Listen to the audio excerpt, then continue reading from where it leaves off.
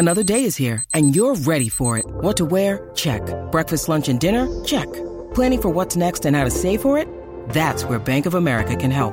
For your financial to-dos, Bank of America has experts ready to help get you closer to your goals. Get started at one of our local financial centers or 24/7 in our mobile banking app. Find a location near you at bankofamerica.com/talktous. What would you like the power to do? Mobile banking requires downloading the app and is only available for select devices. Message and data rates may apply. Bank of America N.A., member FDIC. ¿Qué pasa, cracks? ¿Qué pasa, campeones? Welcome to the Churros y Tácticas podcast. It's Monday, it's the 6th of March. We are here, Kian and myself, to discuss match day 24 and everything that took place over the weekend involving the two biggest side in world football. Dare I say, why not? I just said it. It's also on wax. It's on record now. So it must be true, especially if it's coming from this mouth. For those listening, I'm pointing to my own. Barça win, take a narrow, nail-biting victory against Valencia. Yes, indeed, they do, to go 9 points clear. Let me be accurate and say we went 10 points clear. But luckily for Real Madrid, you guys managed to scrape a point back. So it's not 10 points clear. It's 9 points clear. It's fine. Hay liga. Hay de todo. You guys are still in with a chance. Let me not get too big-chested and refrain myself from waving the victorious flag. Having said that, 9 points after 24 match days. What is that? Another 14 to go, Kian? Is that right? 14? We play 38 in total? Yeah. And no, it can't it's be. Looking good for There's not that much football left, is there? I want to say that. Yeah, I think you're right, actually. Yeah. In any case, needless to say, well, we do have a lot to go through because nothing is guaranteed. I am not, of course, here waving the title flag just yet. The game was not what we wanted to see. I'm very curious to hear about Real Madrid, or I should say Real Betis and Real Madrid. What took place in the Benito Villamarin, and there's a whole bunch of other stuff. Kian, I just opened my laptop as I got home, and all of the headlines read Neymar out for the season. Neymar Jr. crashes out during crunch time of season once again.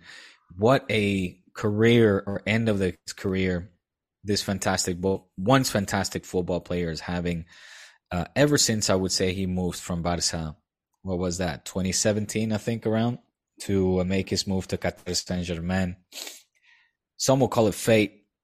Others will say what goes around comes around. But sad end to his career. Not to say that he's done, but man, a massive blow. That sounded very evil, like the way you said it. Like it's just like, oh, like you're just happy. This is karma. Like I'm so glad that he just this happened. Not happy. Well, not happy, but he should have never left, and he should have. Anyway, I mean, Neymar, let's not pretend he wasn't so much good when that comes with PSG. He was pretty damn. I mean, like that year where he took them to the final, essentially, where he destroyed. Peak Neymar is at Barca. It's same for Ronaldo. I'm not saying. Come No. on. I'm not saying you're not wrong, but I think his peak can be extended to the first couple years at PSG too, where he was amazing. Like, remember that year that when PSG got to the Champions League final, he was unbelievable in the knockout rounds in the build up to that. Yes. Let's not pretend he was just a complete ex-footballer at PSG. He was amazing. And also coming back off an amazing World Cup, by the way, where he was incredible. But you and I predicted this. We had an entire podcast about Neymar is not going to age well because he just is complete. The way he plays football, he will break down eventually because people just kick him and kick him and kick him and kick him.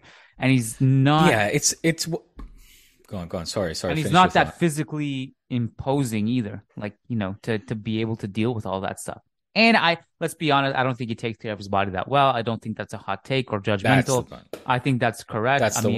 Did you see that thing where the other day when I believe it may have been after PSG lost to Bayern Munich in the first leg, And apparently Mbappe does this huge team talk and takes the team aside. Like, it's like, I did guys, see that. no more junk food, no more this. And then that night, Neymar's Instagram stories at McDonald's.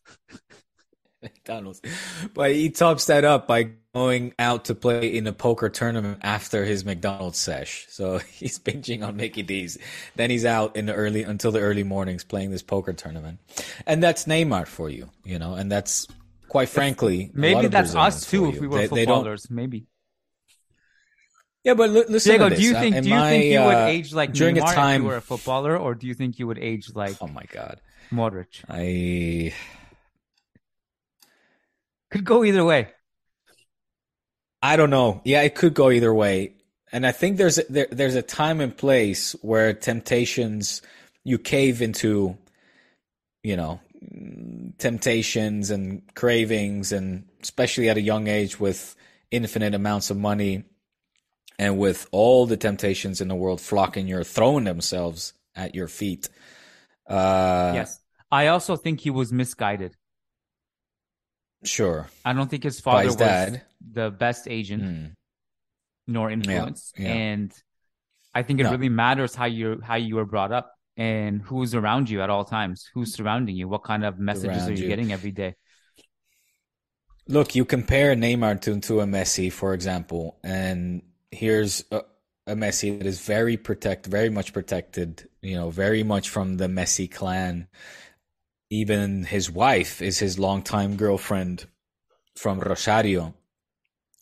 So, but, you know, I guess the values that were surrounding Messi was family, you know, family sort of first, and stick within a closely knit group and take care of yourself, take your job and your role and your day-to-day serious, and yeah, don't give into temptations, and really try to be the best you can be, I think was probably the message that he would have grown up in. Whereas Neymar, as you rightly put, and unfortunately I was trying to shoehorn this in, when you look at the Brazilians, the you know, that have passed through football throughout history, I feel like it's unfortunately for them quite often the case where they don't maybe have that kind of stability or those values.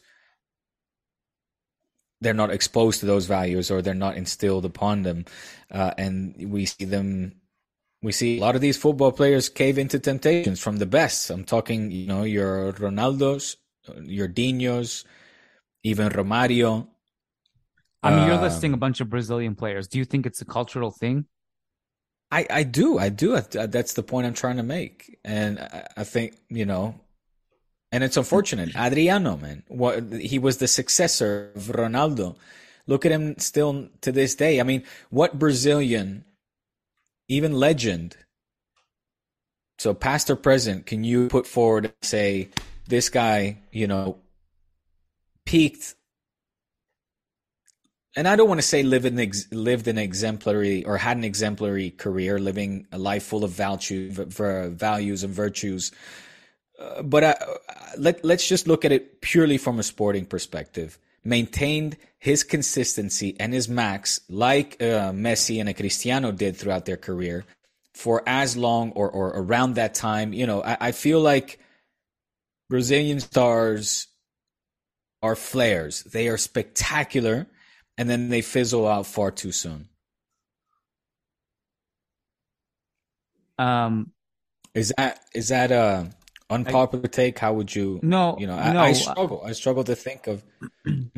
I think you're correct. And I don't like it. Part of me feels weird to say that because I don't want to, like, you know, fall into the stereotypical hole and get myself into trouble. And because I know that there are plenty of examples of successful Brazilian footballers who do take it more seriously and do age much better. Like, for example, like a Casemiro or a Thiago Silva, for example. But this is even Rivaldo maybe had more of a family surrounding. Anyway, go on. Sure. Or I mean, Roberto Carlos has spoken about this. Roberto Carlos. No, but actually, Roberto Carlos himself he's probably one of the better ones, but I don't think he aged that well, right? No. like he was also He was known to smoke, drink. smoke and physically, I mean, physically he was a specimen, right? I mean, he is one of the No poster doubt. boys of like this guy is an absolute freak. But I think he could have aged better Yeah. if he took care of himself. He actually spoke about this, like when Vanderlei Luxemburgo took over Real Madrid. The first thing he did, he said he training sessions at Valdebebas were at 10:30. He moved it to 7 a.m. and he also banned wine and beer and fast food. And at the time, Ronaldo Nazario and Roberto Carlos were there. And Roberto Carlos actually took him aside and was like, "Hey, man, we actually don't do You're not that gonna here." last long. Yeah, no, he was like, Yeah. no, he straight up told him like, we're probably not going to abide by that, and you just should not do that here. And Ronaldo Nazario told him, actually, bro, we actually do. We have wine and beer usually one or two a day after the practice, so you don't even try. And he also said like we also like to sleep in. Like this is a real story from someone who was there, fully admitting like this Right. is how we were. Like, you know what I mean? It's funny because like we Yeah. always talk Yeah. about Yeah. like Yeah. when the Galacticos failed, like we talk about, oh, the squad didn't have balance and structure, which all that was true. But we also talk about like these guys just, I don't know if these guys would get away with this stuff today. You know what I mean? We're not professional. Yeah. Yeah. Yeah. So, anyways, my point was that Roberto Carlos also said in that same interview that, like, you know, this is part of our culture in Brazil. We have fun. We don't take life seriously. We laugh. We party, and this is pretty much how we are in every profession we have. So, you know, when someone like him says it, I will tend to Romario said believe the it a same little more. thing. Mm. Romario Yeah. said very similar. He said, I mean, I have to go out, otherwise I don't play well. And there are some managers that deal with that better than others, and some managers I think that are maybe able to squeeze as much out of the orange for a very concentrated period or for a very short amount of time, and the best way by maybe understanding that it's needed, that these players are peaking, in their early mid or late 20s. They're in their 20s, and they're phenomenal footballing talents. And they're in that phase where they're just on fire, and you just let the mad magician, the mad scientist go to work and do their magic. And then that star that is so spectacular to look at just fizzles out. But you know what the thing is? Like when Romario says, I have to go out in order for me to play well, he's delusional, to be honest. Like he does not actually have a circle of friends who was actually telling him, hey, man, you're out of your mind. You're wrong. Right. This is dumb. This is just an excuse to Yes. go out. There is no scientific Yes. explanation for you playing better by partying. Like it's one thing. Like people, they need to be surrounded by, so good. They need to be stopped being surrounded by yes men and just be surrounded by people who are actually like coaches and physical experts, fitness experts. Well, and exactly, Kim. Go on. It's one thing to go out and not sleep. Fine. But there's like so much science about like when you start consuming alcohol and drugs, it's just you're basically accelerating the aging process. It's terrible for you. It's so bad for you. And that's like scientifically proven. It's also like, it's not when Romario says that, I think he thinks it's a flex. Like, I think I've seen a lot of people, even amateurs, who take great pride in like just taking care of themselves in an absolute shit way, and then showing up and dominating a game and being proud of that. Like, look how good I am. You don't even have to take it seriously, and I'm so good. It's a flex. It's a source of pride for these guys. But like, I don't know if you saw it, but Mikel John Obi, who was obviously Hazard's former teammate, recently said that Hazard was the laziest player he's ever come across, and he would come to training and dominate. And like, that's not a flex. That's not something to be proud of, because now Hazard is just an ex-footballer. If he wasn't lazy and if he actually took care of himself in the summer, he would still be playing at an elite level. And that's, I think, part of the problem is that these guys don't realize how much long-term damage they do by doing this. They just accelerate. Like Ronaldinho should have been doing great things at age 35. We were robbed For sure. of Ronaldinho's peak was just a few years. That's it. He was one of the greatest players of all time in those few years. And it's a shame that we didn't get more of that. He just stopped to the point where Pep was like, hey, man, you got to go because I got this Messi kid coming up and I don't want him to learn anything from you. You got to go. That's a shame. That's a shame that we didn't see Messi and Ronaldinho together for a few years. For longer. Yeah. What could have been. But yeah, no, so many things I wanted to jump in and say. First of all, I love that Hazard statement. Who mentioned that? Who said that? John Obi Michael, his Chelsea ex-teammate. Okay. I wonder if he was watching Madrid. I mean, that's coming from a team that saw Casano, be hailed as the next massive superstar. Antonio Casano, but also prostitutes and donuts, pastries every night. Nutella. But with the Romario thing and the whole like flex thing, it's so true. So first of all, with Romario, I want to say that he didn't drink alcohol. Actually, Okay. He was notorious for going out, dancing, partying, women, and showing up late to practices. But he didn't drink a drop of alcohol. That said, obviously everything takes a toll at some point, and his level of seriousness or dedication faded very, very quickly. I mean, too quick also in his case. With the flex thing, I think you're spot on with that. And especially from athletes in their prime, in that age. We had a very similar thing, actually. When I say we, I'm referring to the high school rugby team that I used to play for. I played rugby for 4 years. And in the first 2 years, we were absolute shit, garbage, just getting our heads kicked in consistently game after game. And it wasn't until we got this South African kid, I should really say man-child, join our school and obviously our rugby team. And it was literally, give the ball to Keith. It was similar to the early Chicago Bulls strategy, give the ball to Michael and just get the fuck out of the way. It was like that. It would give the ball to Keith, pass it to him, and just get out of his way because he fucking bulldozed all of our opponents. And we eventually became European champion with our high school. And that was our strategy. Now, why do I bring this up? Is because that's we sort of had this team philosophy or team motto that playing hungover, we actually played better than if we were sober. So we started to get really fucked up the nights before big away games, going into other cities, traveling throughout Europe, went to Belgium, went to France, went to England, and the only reason why we won those games was because Keith was there. The next year he wasn't there, and we went back to sucking absolute garbage. So, but it did became this sort of motto, like, yeah, let's be hungover, play better that way.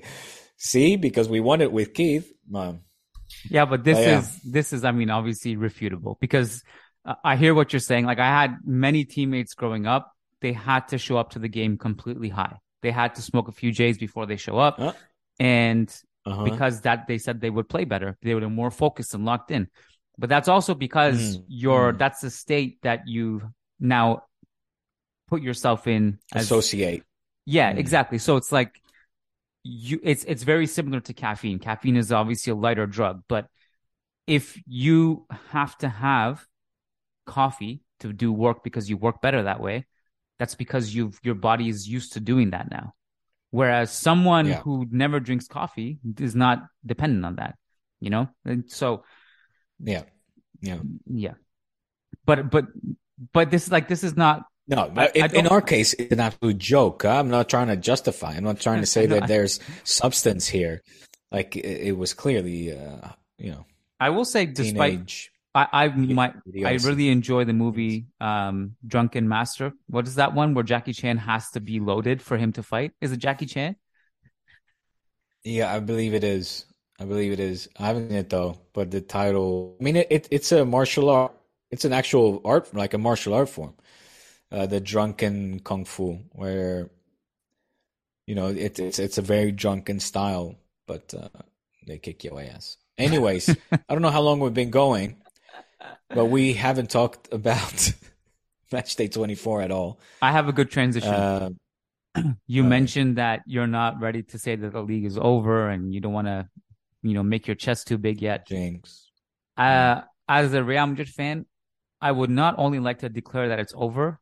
In my opinion, I think Real Madrid should actively lose the league at this point. Like, just really, really try to completely be out of it, even if we're not already. It's like, instead of saying we should fight till the end, Ceballos said this last night, Rodrigo said this, Ancelotti says we're going to fight till the end.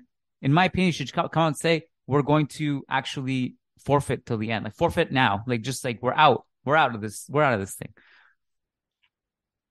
The more we believe that we're in this, the more we're going to try to play all of our best players in these games and drain their energy for the Copa and the Champions League. Just play Hazard and Mariano in these last few La Liga games. Just actively tank. I don't want even a trace of hope for us to actually think that this is a possibility. We're out. We're out. Actively throw the league now. Focus on the Champions League and Copa. The sooner we realize this, the better it is for the entire Madridista fan base. That's it. That's my take. Congratulations, Barcelona. You're champions. Jeez. This is no fun. It is fun because it's not actually like, for example, Sam Leverage was writing about how Atletico over on Into the Calderon, how Atletico have started to play better now that they've only had to play once a week. They're out of Europe. They're out of Copa. Now they have 1 week rest in between games. They're playing well. Scored six goals on the weekend. Imagine if we could just pretend the La Liga game is just a friendly game where we throw on Hazard and Mariano and whoever else, give all these bench guys minutes and rest Modric and Vinicius and Benzema just for Champions League and Copa del Rey. Doesn't that make more sense? Well, what if you start, Atletico, who you said are, well, they're back in third, by the way. That's pretty, phenomenal feat, I would say, for Cholo that was in a very hot water not long ago and playing against the Real Sociedad side, the Betis side, and Villarreal, not to say Rayo Vallecano's had plenty of surprises and playing good football this season. Worked its way to third. I seem to remember that both you and I said that the top three would be Atletico, Madrid, and Barça in the top three. Mm-hmm. So they're coming good with that prediction. But what if they start gaining ground? I mean, they're only 8 points away from you. Real Sociedad 9 points, the same as us. But then fourth. If your bench, you can't be serious in this request. I'm 100% serious. If your bench loses 8-point lead over Atletico, maybe you deserve to come third anyway. Maybe that's just what you get for being that bad. Our best case scenario is Hazard does some things and raises his value, and some poor team is completely tricked into bringing him this summer. That's our best case scenario. Our worst case is they're all so bad that and Atletico are so good you somehow lose an 8-point advantage, in which case maybe you deserve to be third. 8 points is a decent amount of points, Diego. Come on. 8 points is a lot. Like, you have to be really bad to lose 8-point lead. I don't think that our B team is that bad to lose 8 points. If they approach each game with the mindset that you just expressed, that you just laid out, I don't see why they wouldn't be able to lose. But you would assume that these guys who aren't playing are coming out hungry because they don't get any other playing time. But why would they be hungry? They know that they're being like tossed to the lions. Hungry for selfish reasons because they want to prove that they're still useful footballers. Plus, you throw some kids in there too. It's not just like the washed up stars. It's like, throw some kids in there. Well, knowing that is not going to happen, but what happened in the Benito Villamarín? Was it... Look, I saw the match. I thought it was an entertaining match. Surprised that it stayed at 0-0, to be honest. had a bit of everything, and it had both sides creating chances and both keepers making big stops. I thought the draw was the fair result. I don't know the reaction of Madridistas. I don't know how disheartening this draw, 0-0 draw, It's bad, has man. been for Madridistas. It's not a happy So things are bad. It's not a happy fan base. You know, like I was actually talking to my wife earlier today, and I said, you know, people are just so angry or happy based on what a football team does. And like, Yeah. because like people are just angry. Last time people were angry. They're always angry. And I feel like we're like the guys that I get yelled at because we're the guys of the podcast, you know? It's like our fault. And then I feel like if if people disagree with us, you know, like when we're winning, they don't get angry, you know? But if they disagree with us when we're losing, it's like it's just really like I don't get affected by it, but I was telling her, like, you know, what is going on with these people that something that is completely out of their control, their life just goes into a spiral if what's happening here? You know, I used to be like that. I'm not like that anymore. I don't like if like Real Madrid lose for 10 minutes, I'm like, fuck. I start getting angry. After 10 minutes, I'm like, I forget about it completely, you know?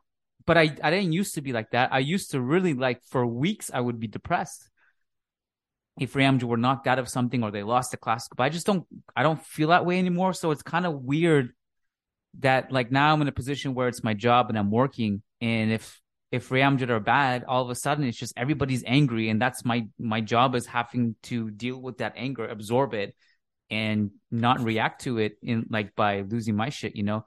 And so everyone was angry. Papa Kian, Papa Sobani, trying to. I think apparently it's my fault that we didn't sign reinforcements. I think apparently. Anyways, what went wrong? That's a fact. That's a fact. That's indisputable, man. What went wrong against Betis was similar stuff that's been going wrong against Atletico and Barca in the last two games. But ultimately, I think what really went wrong, the difference was like against Barca, we didn't have any chances. Against Betis, we actually had good chances, but we just shot everything into the sky. Rodrigo had a great chance. Benzema had a great chance. Vinicius had a great chance. Ceballos had a great chance. And our shooting boots were not on. But it is weird that we followed up scoring 5 goals at Anfield with 3 games of only 1 goal. And that 1 goal was Alvaro's header against Atletico at the end. Make sense of this for me, Diego. We beat Liverpool 5-2. I know you're gonna Manchester United beat you guys, and then Liverpool beat Manchester United 7-0. Like, what happens in a round robin between these 4 teams? What is the dynamic? We all just end up tied? We all have kryptonites? I didn't see that game, by the way. I still need to watch. I was shocked when I saw the scoreline. I thought maybe it was a mistake or unbelievable. I saw highlights. That's it. But it makes no sense. It's crazy. How does that happen? Makes no sense. So we can't beat Barca. Barca can't beat United. Liverpool can't beat us. It's just this rock, paper, scissors contest.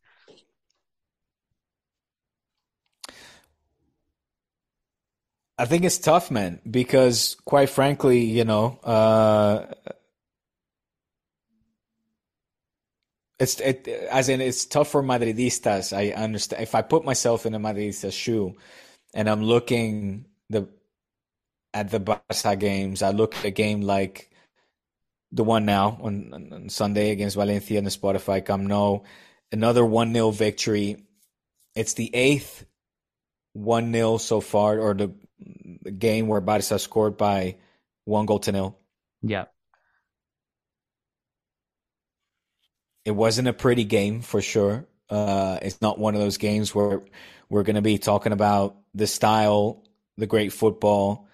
It was a tough, nasty, grinded out game again. And if I talk about the draw being a fair result in the Benito Villamarin, a draw would have been a fair result last night in the Spotify Camp Nou too.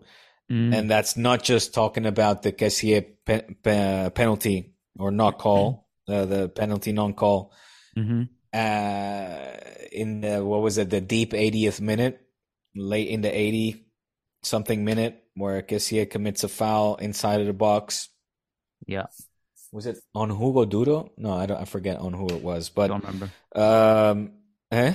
I don't remember. You don't remember. In any case, there were other moments. And of course, yes, we had to play the last 35 minutes with 10 men down. And that allowed Valencia to push us in our 18-yard box and create chances. But also before that, leading up to that, there were moments, which, by the way, I should have texted you. I wanted to text you or tweet at you. You had your Koundé moment. It was Koundé.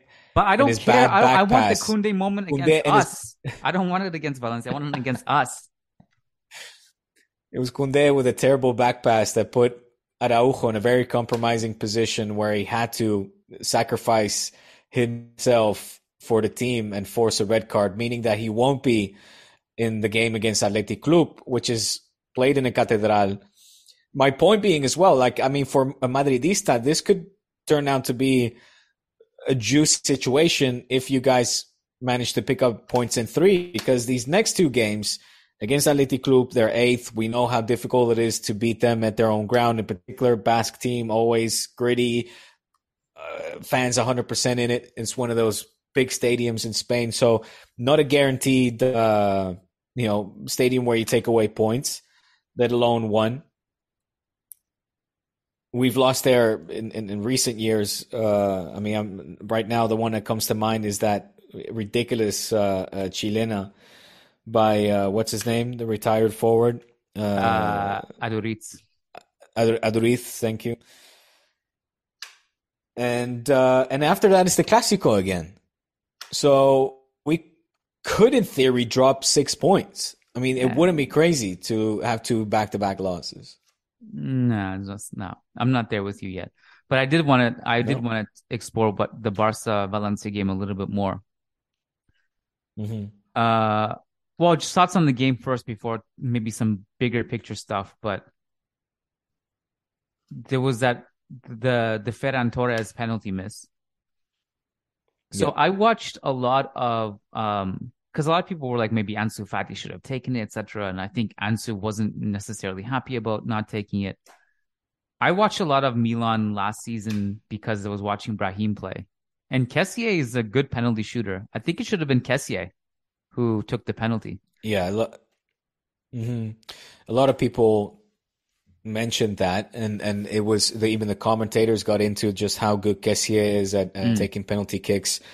And there's a little bit of quote unquote mystery right now in terms of nobody officially has come out and said this is the order.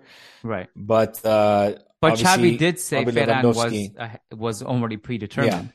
Yeah. Yes, he was. And I've heard that Kessié comes 3rd on that list, the order being official order being Lewandowski, Dembélé, Kessié. And so it was a bit of a surprise. Again, nothing has been confirmed, but that if Ferran was the one that was supposed to take the penalty that day, which it might have been, then why would other players surround him and kind of see if, nudge him and test him, see if they can get the ball away from him? And you say that Ansu didn't like it or didn't agree with it. He was the first one to come up to Ferran and give him a hug after he missed it. There's a little moment where you see Rafinha give a kiss to the back of Ansu after he gets denied to take the penalty. People are like, Ferran is too arrogant, and Kessié is there. Kessié is 3rd on the list officially, and I don't know. Fuck knows what the order is, but there definitely should be an order. And I don't really know.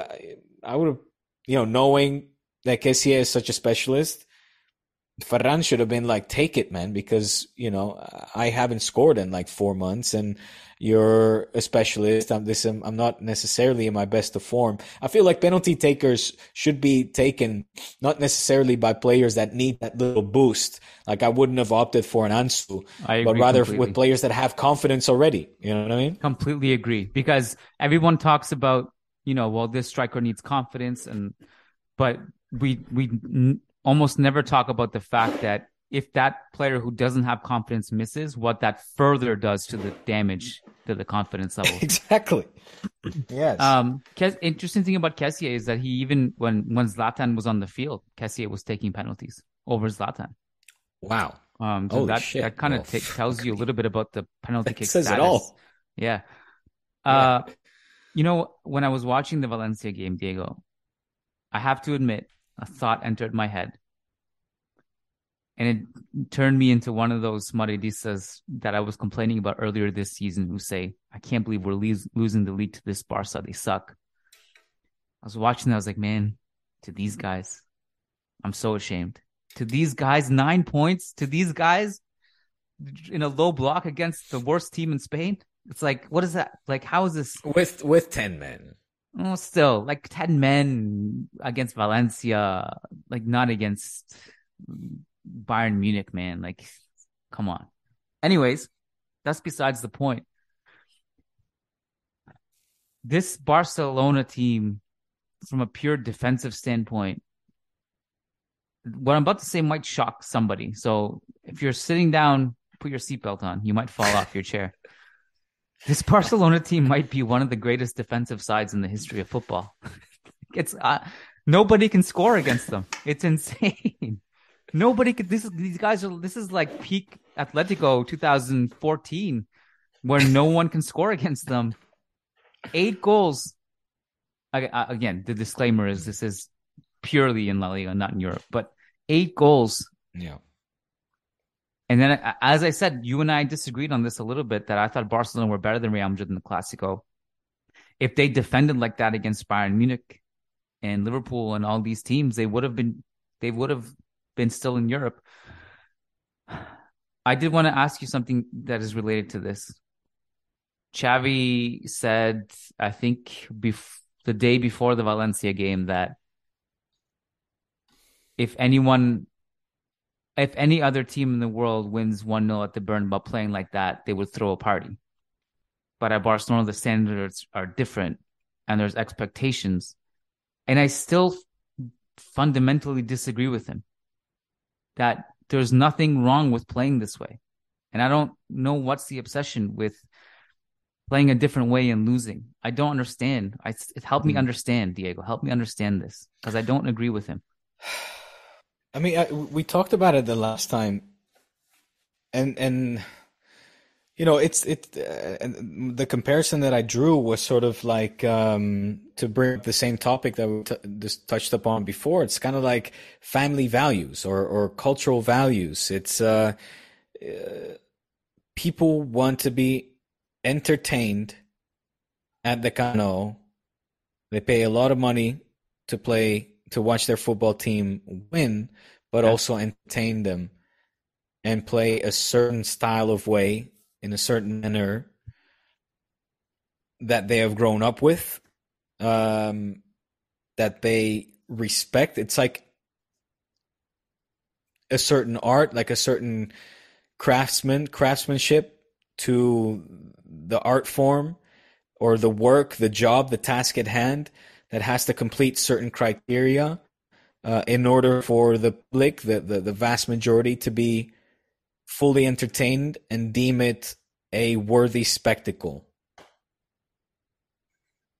And why do I draw the earlier comparisons to like family values or cultural values? It because each culture, each family have their own predicate, their own beliefs or belief system, the way that they see life should be lived, and the way that they deem you to have a successful life. Let's say, like, you need to abide by a certain set of standards and rules and meet certain criteria, and I guess that's the only way I can describe that or help you understand that. That's and also, like, to stick with the football comparisons, it's very similar to the Dutch national side, where again, the World Cup numbers were some of the lowest in history, if not the lowest in history, which would, I shouldn't say the lowest. I don't have it here at hand. Remember reading that the ratings in Holland, in the Netherlands for the World Cup were some of the lowest in history because the people did not identify, relate, or enjoy the style of football that the Dutch team was playing under Louis van Gaal.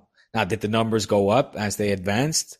Sure, obviously, as they do in a knockout round, things, more people tune in, but they still didn't meet the numbers and figures of prior World Cups. And a lot of that, when polled, where people were like, this sucks. We don't enjoy watching this kind of football or a country play this way. I think those are valid points about the idea of entertaining the Camp Nou or whatever. I guess from my fundamental disagreement is that, well, I don't know if it's obviously, I don't think you necessarily only mean Camp Nou. You could also mean just Barca fans watching the TV if it's at the Bernabeu, for example, too, right? Of course. That was, it was. Yeah. But I guess my fundamental disagreement is that you can only be entertaining watching this style of football. Like, it's always been weird to me that you'd rather lose playing a certain way than win playing a different way. It's still hard for me to accept that. And I don't think I will ever accept that, to be honest with you. But counterattacking, high-flying football can be just as fun as dominating possession. In fact, so for example, Real Madrid had 65% possession in the Clásico. I had an infinite amount more fun seeing Gareth Bale flying in the counterattack and scoring goals with 30% possession than I did watching that game. That game drove me nuts. I was not like, wow, amazing, wow. I was not I was not out of my seat seeing these passes. But I was out of my seat seeing like Bale flying on the counterattack. So I guess that's where my fundamental disagreement is like, why does it have to be this way? Why this way only? Yeah, it's the teachings, man. It's just sort of like, and it won't be 100%, as in if you poll Barca fans, all the Barca fans in the world, it won't be 100% that agree that this is the way and only way to dismantle and humiliate, if we can, and dominate our opposition and win the game of football. It was I was away for a weekend, as you know. On Friday, we did a remote pod, and funny enough, I was skiing, and at some point in time, I was in a chairlift with three dudes. We're talking about the Clásico, and one of them thoroughly enjoyed the win and the way, and they got into a discussion, or not really an argument, but they talked about, winning that way. And he was like, what? He literally said, I couldn't care less. The fact that we win and frustrated them and played this way, para mí, mucho mejor, or the better, or just as well. So, on the other hand, I do fall more in the camp of trying to respect that philosophy that was instilled by Johan Cruyff, that the Masia largely in part abides by, and we see also in other sections and in the Femini team. And it's just sort of like, the 7-0 of Liverpool against Manchester United, people talk about humiliation. Oh, the humiliation. I felt that similar feeling, like the 5-0 against Madrid in the Camp Nou, or the 6-2 in the Bernabeu, where it was just like, Madrid were chasing shadows. And the passing, the running off the ball, the movement, the anticipating, passes, running into space, the rondos that we saw where you see Cristiano frustrated, he's like, he can't even see the ball anymore. He's feeling sick to his stomach. He's getting dizzy. He's throwing his hands up in the air because he can't even smell the ball, let alone touch it. That I love that. Like I thoroughly enjoy. I think you're right to enjoy that, but okay. So here's another point: is that to play that way against the best teams, you need to have the best players. Well, you did have the best players in that era. You had Xavi, Iniesta, Messi, etc. I don't Dani agree Alves. with you. I don't agree with you. Okay, look, because for example, let me just say this and then make your point. The way Ajax beat Madrid in the Champions League when the game that you were present, they played that way, and they were not Xavi, Iniesta, or Messi on the field, and it was just marvelous to watch. No, you're right, but it didn't work later against Tottenham, and it doesn't know and That's harsh, bro. No, but look, and then Ten Hag lost more players in the transfer market because the rest of Europe was like, wow, these guys are good, and it just wasn't as successful later. And even at Barca, it's highly dependent on if Pedri is on the field. If Pedri's not in the field, you don't play that way at all. And I wonder, like, how is it possible that the system falls apart that badly with one great player out of the lineup? If it was really the system works, then it should work with like the squad you have regardless on the field, right? Am I not wrong in that? Like, you need a Pedri caliber player for this to work? But I think it does work. We saw it in with Xavi in the 4-0 in Bernabeu, or in the Super Cup, or I mean, we've seen it multiple times with Xavi. We see it with other teams that implement the similar style of football. You know, from Bayern, from City to, again, Ajax. I mean, Napoli at some point. Pedri was on the field in the 4-0. Was playing a very similar style of football. My point is, again, like, Pedri was on the field that day. He was on the field in Super Cup. It seems like without him, you just can't play that way against the best teams. And that's my point. So you're talking Barca in specific in this example. Yeah, I mean, well, like, for example, with City, that's a system that, really irrespective of who's on the field, that system works, right? And I just don't know if Barca have the resources to play like that all the time. You and I had a big discussion. Like, I'm asking a genuine question. You and I had a discussion about this a couple of weeks ago. What happens if Pedri is not in the field? And it's like, it's a completely different team without him. This is a real concern, in my opinion, because Pedri is a player that famously went like so long without missing a game. He was playing like every single game for like a long time. I'm going all the way back to the Euros, you know, and it's just like this guy. And then a lot of people were like, well, at some point, does he just burn out and get injured? And that eventually started happening. So what's the plan B? Because Kessié can't play like Pedri does. And so these are just genuine questions, man. I'm just kind of speaking out loud. I haven't thought about it too deeply, I guess, but sure. I mean, look, with Pedri out, you're missing one of the best four players for on Barca right now. Top 3, top 4 players on the team, hands down. You have Gavi, you have Frankie, and you have Bussi. You still have 3 very capable midfielders to interpret the style of football that Xavi is implementing. Against most teams, yes. But against teams that are a different caliber, I don't think that's the case. We saw this against Real Madrid. We saw this against Real Madrid and like, there was no control you guys had in that game. And it's just like, it feels like the system kind of falls apart without like 1 or 2 players. And I guess that's my point. Well, yeah, sure. Look, there's no denying that there have been ugly games this season. But I guess I'll my rebuttal will be that this is still early days. It's early days for Xavi. It's early days for this team. The conditions are still very difficult. And despite all of those, with all those adversities or all those hurdles, obstacles, Xavi is still at this point in time the second most successful Barca coach in history at this point in the season, only being surpassed by Luis Enrique, who at this stage had 40 points, right? He actually has one more point than Pep after his, and by that I mean after his 50 games in La Liga as in charge of head coach for Football Club Barcelona.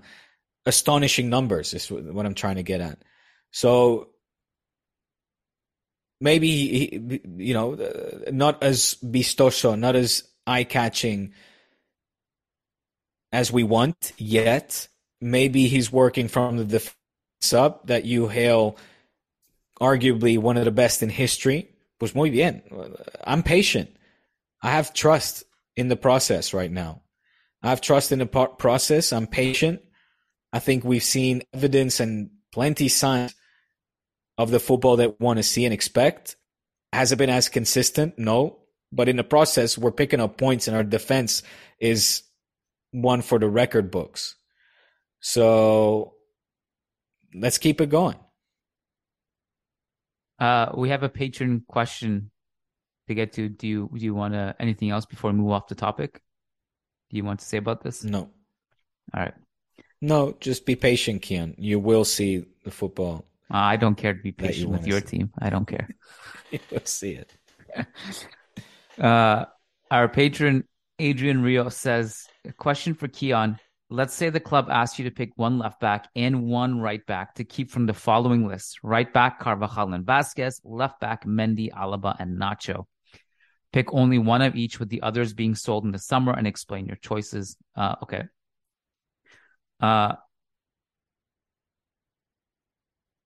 Just want to say that I don't feel strongly about either Carvajal or Vasquez or get too excited with those two names necessarily. So I don't, but I'm going to pick Carvajal because my plan would be in keeping Carvajal would be to buy a right back who's better, younger, and then Carvajal can be the guy who comes in every now and then as the experienced guy who can defend and do some things and just work really hard in a veteran presence. But then he would come off the bench and not be the starting right back. A better right back would come in. A left back, it's kind of unfair to put Alaba in this conversation and make me choose because I don't think he's the left back. I think he's a center back.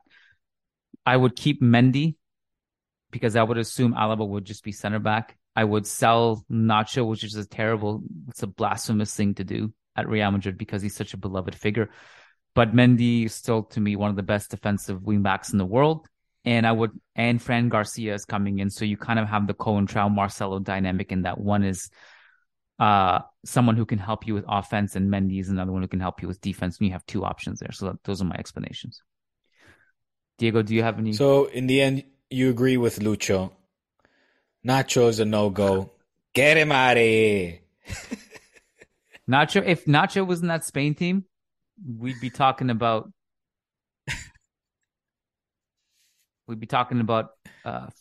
France-Spain World Cup final here instead of France-Argentina. Here's a question. And Messi wouldn't have won the Ballon d'Or for no reason.